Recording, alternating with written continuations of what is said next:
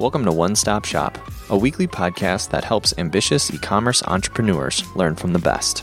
Brought to you by Convergio. To learn more about managing all of your e-commerce tools, channels, and strategies from one dashboard, visit Convergio.com. Today we interview Ryan Babenzien from Greats.com.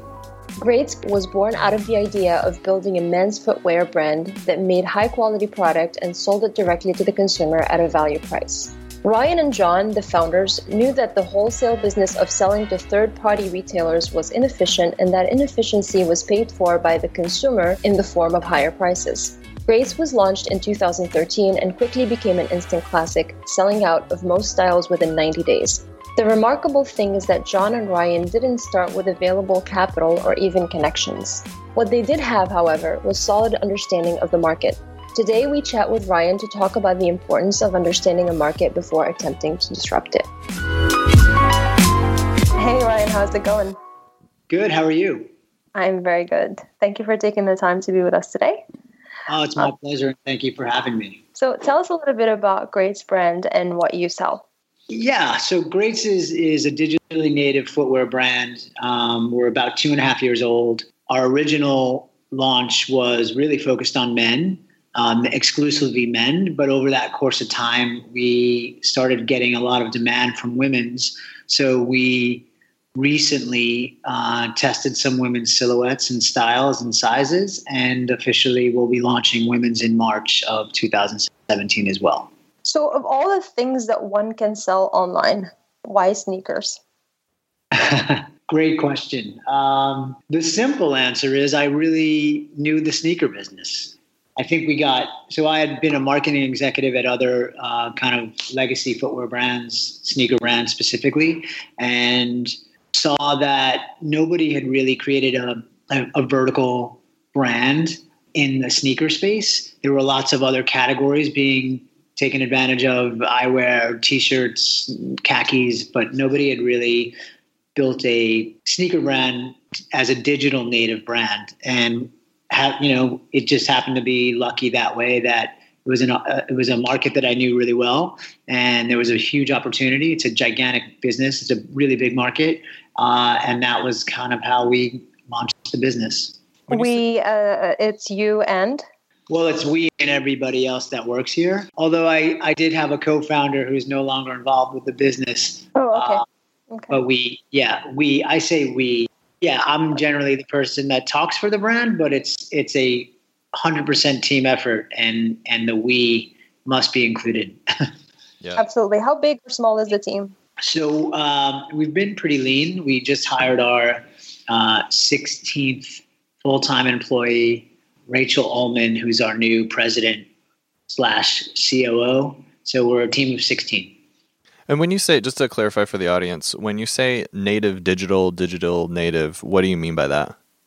Yeah, so when we launched, we were 100% sold online only at Greats.com. Now, that was our launch strategy. That wasn't our long-term strategy. And we just we never said we were going to be online only. We never believed in that model. We thought that was kind of e-commerce version 1, and there was a lot of learnings for people that started those types of businesses. So when we launched, we said, yeah, we're going to launch online first, then we're going to open a very, very exclusive list of partnerships.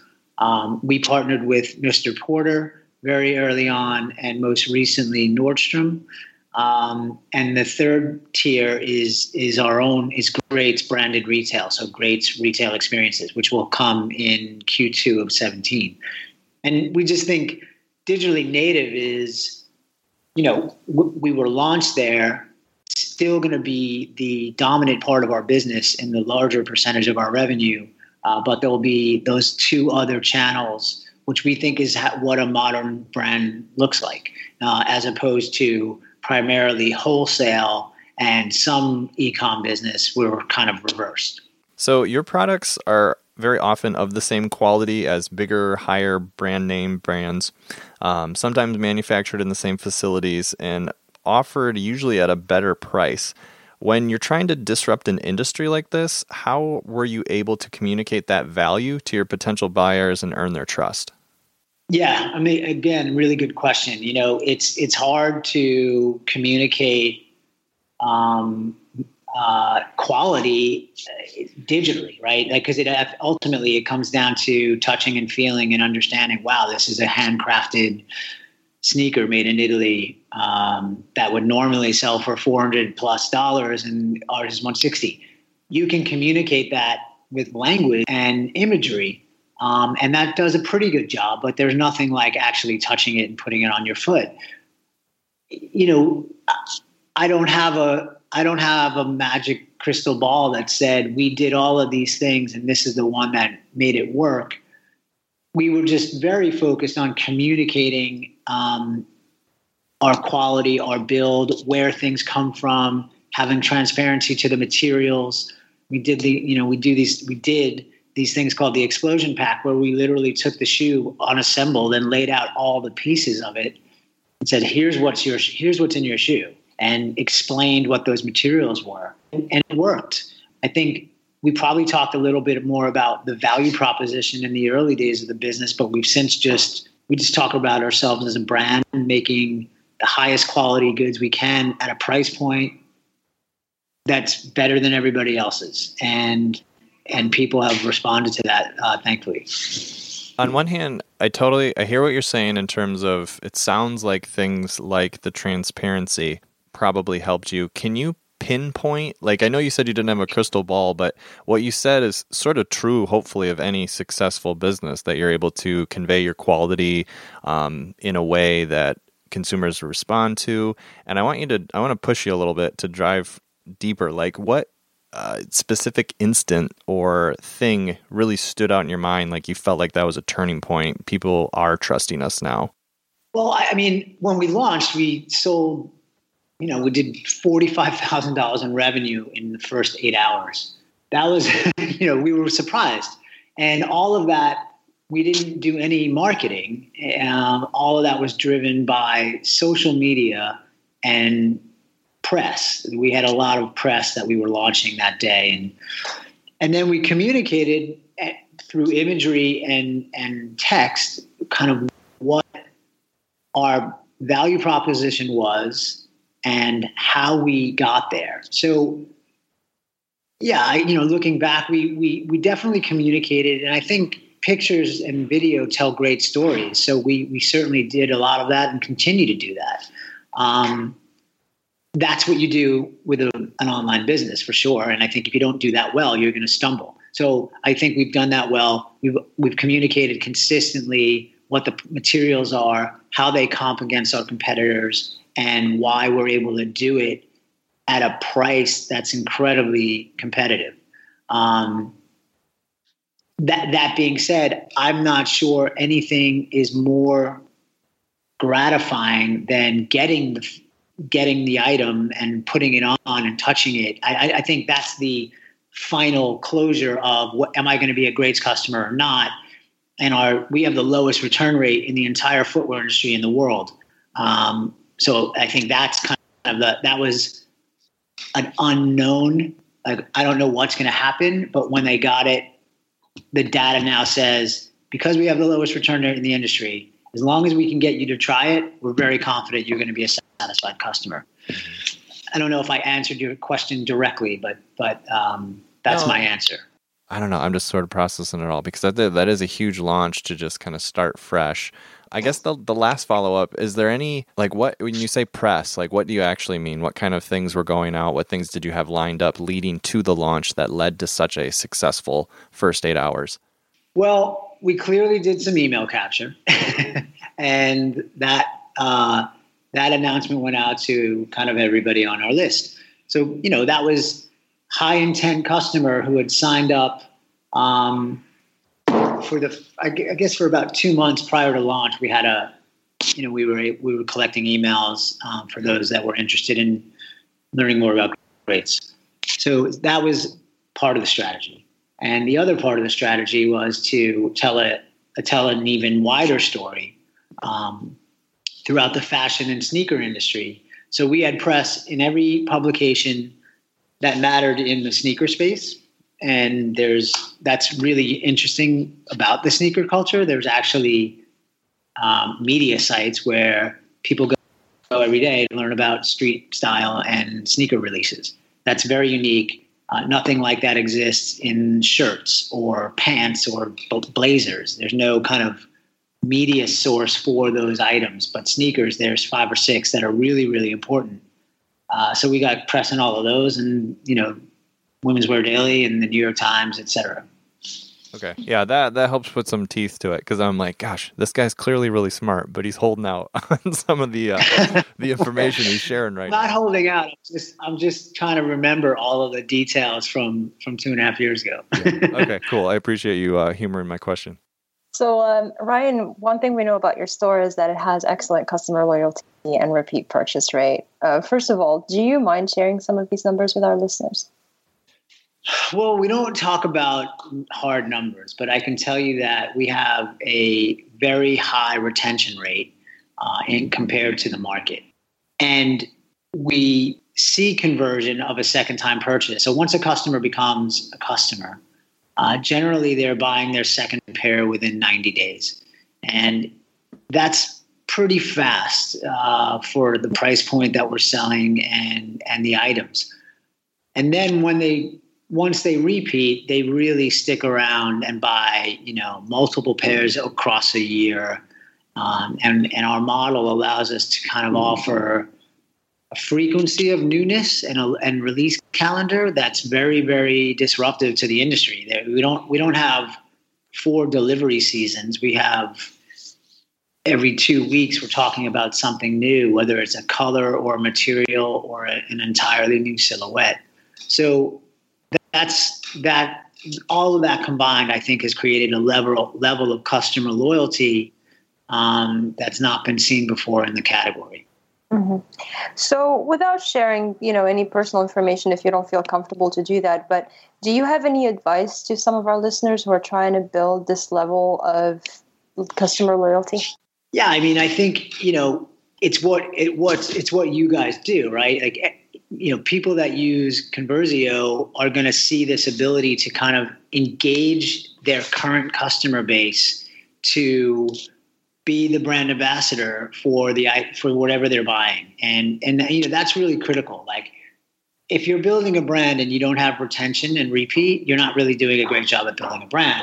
And your best brand ambassadors are going to be those who are current customers. So, using tools like Conversio are kind of critical to increase retention and make it a really nice experience for the customer. Oh, by the way, I appreciate that. Thank you very much. But do you have any advice, as in, I guess, the way they would use these tools? And again, I'm not trying to push you to share how you specifically, word your emails or the kind of content that you share. That's obviously, it could be, seen as competitive information. But any advice generally in the way people, because of course I'm biased, but I also know that Conversio is a great tool, but it's what you do with it that matters, right? We give the customers all of these tools and features, but if somebody doesn't use them right, it's just not going to do what it's supposed to do. So I feel like there's got to be an element of the way you're communicating with your customers and the kind of relationship that you've built with them. And I guess I'm trying to get the recipe to that. And I don't know if that's an easy thing to extract, but there is, I guess, the Midas touch, if you will. Well, I think you've done that got customers to love you so much that they're buying sneakers from you. And I understand that, now I'm getting this idea when you say that sneakers, there's nothing like it for T-shirts or whatever. It sounds like it's a subculture that I'm missing on, and I really didn't know that it existed. It sounds like people are really passionate about it in a sense, but to be able to get customers to buy from you every 90 days, that's really remarkable. Yeah, I think so.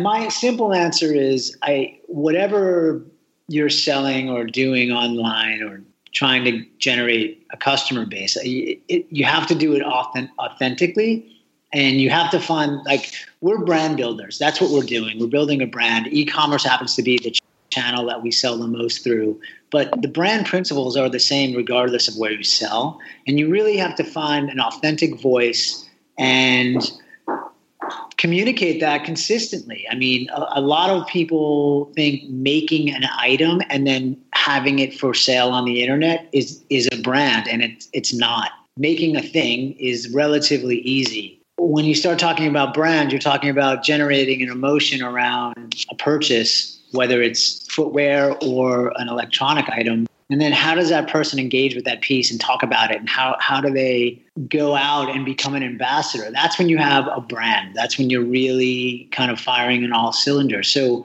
authenticity is, to me, one of the most critical things to do when trying to accomplish sales goals. Without it, things can go wrong very quickly. And I think we've seen that quite a lot in the e-commerce space because they were just not brand focused. They were just focused on all the wrong things, in my opinion, and many of those businesses are now gone. Mm-hmm. What are you most passionate about with your business? I'm really passionate about building something of the highest quality at the fairest price, because in the end, we save the customer money. That's not to say our shoes are inexpensive. Our shoes provide a better value in different categories. We start at $50 and we go up to $200. But in each category, in each price category, we're offering a better value proposition, better quality within that price. That's exciting to me. I think, and this might sound counterintuitive, we're not necessarily trying to get you to buy the most pairs a year. I think we're very satisfied with you buying better and buying less. So as long as you have the best shoes in your closet, we're going to be happy. Have you had any memorable moments with your customers yet that sort of solidify this passion that you're talking about? Yeah, I've had a bunch. I mean, I did a talk at Apple, and it was at the Apple store in Soho, and it was about launching a startup. And after the talk, it was packed. It was standing room only. And then after the talk, there was like a 10-minute Q&A. And then after that, there was about 40 people in line waiting to ask me questions. I mean, that was a pretty major moment in realizing that, and this was a year and a half ago, it made me realize that we're actually affecting people. We had a mom in line ask me or talk to me saying, hey, we come from, we're lower class. We don't have a lot of money, and my son loves your shoes, and I'm really glad that I get to buy them instead of, something that costs 4 times as much. I had students saying, I'm super inspired. You guys are like making me want to start my own startup when I graduate. So there's been a series of those. It never, to be honest, it's probably more gratifying to see that than it is to hit a revenue goal. Mm-hmm. I know that might sound crazy. Personally, I get way more satisfaction in that. We did a big thing this year with one of the best charities in the world called the Robin Hood Organization here in New York. And we donated all the dollars we made from the sale of a shoe we collaborated on with them, and then matched it with the same dollar amount in terms of pairs of shoes. So we wound up giving away hundreds and hundreds of pairs of shoes to a great charity. We don't lead with that as a brand. That's not what we're trying to say. We're not taking advantage of a charitable position, but we absolutely believe that, doing the right thing all the time is part of our culture. So that was super satisfying to me, and we'll do it again next year. Where do you want to be personally within this business, say 5 years from now, 10 years from now? Like, I'm not talking like business goals, like you said, like we're going to make X dollars, we'll sell X shoes. Like you personally, what are you hoping to get out of it in the next several years? Well, I think it really does go hand in hand. I think the more successful we are as a business, the more I get to do things that you may not be able to do when your business isn't successful. So that, there is that. But personally, I think as long as I can continue to really make people happy. I mean, it sounds weird. Again, like I never launched Greats with this intention of generating happiness through footwear. Like that was never my mission, but we get enough of that. I get stopped on the street. Sometimes people might recognize me from something and just tell me the story about when they found their greats and how they found it and how great they are, and people compliment them. And, that's just incredibly gratifying. So if we can continue to do that, I really don't look at the numbers and I don't really care what they are. I think I will be very pleased knowing that I'm making a difference in someone's life in some very small way. What would be one piece of advice you would love to give to your younger self, or maybe to a new entrepreneur who's listening to us today from your personal experience? Oh, man. Well, for myself, the list would be way too long. But, I wish I'd done this a little bit sooner. I probably waited longer for all the wrong reasons. And then that would lead into, when you're younger, just you got to take risk while you're young, because it gets harder and harder to take risks. Responsibilities change as you get older, lifestyle comfort changes. So the best time to do something is as young as you can, as young as you can. So that would be my advice to anybody coming out of college. If you have an inkling that you want to start something, start it sooner than later. So if our listeners want to learn more about you, your shoes, and what's going on, what's the best place or the best places to go? Yeah, well, the best place would be to go to greats.com. That's greats.com. If they are international, then, I think Mr. Porter is a great solution. And of course, our third partner would be Nordstrom. But the number one place where you're going to see the entire breadth of the collection would be at Greats. Yeah, we were checking that out beforehand, and they do have a mighty nice collection. So I would recommend checking out the line and the shoes and the site. Definitely. So Ryan, thank you so much for your time. Thank you both. Thank you. It's been a blast. Have a great day. Thanks, guys. One Stop Shop is a production of Convergio. Learn how to manage all of the marketing tools, channels, and strategies that you need from one dashboard by visiting Convergio.com. This podcast was produced in partnership with Come Alive Creative. For help building, improving, and marketing your e-commerce store, visit ComeAliveCreative.com. To listen to more episodes or to give us a rating, please visit Convergio.com/iTunes.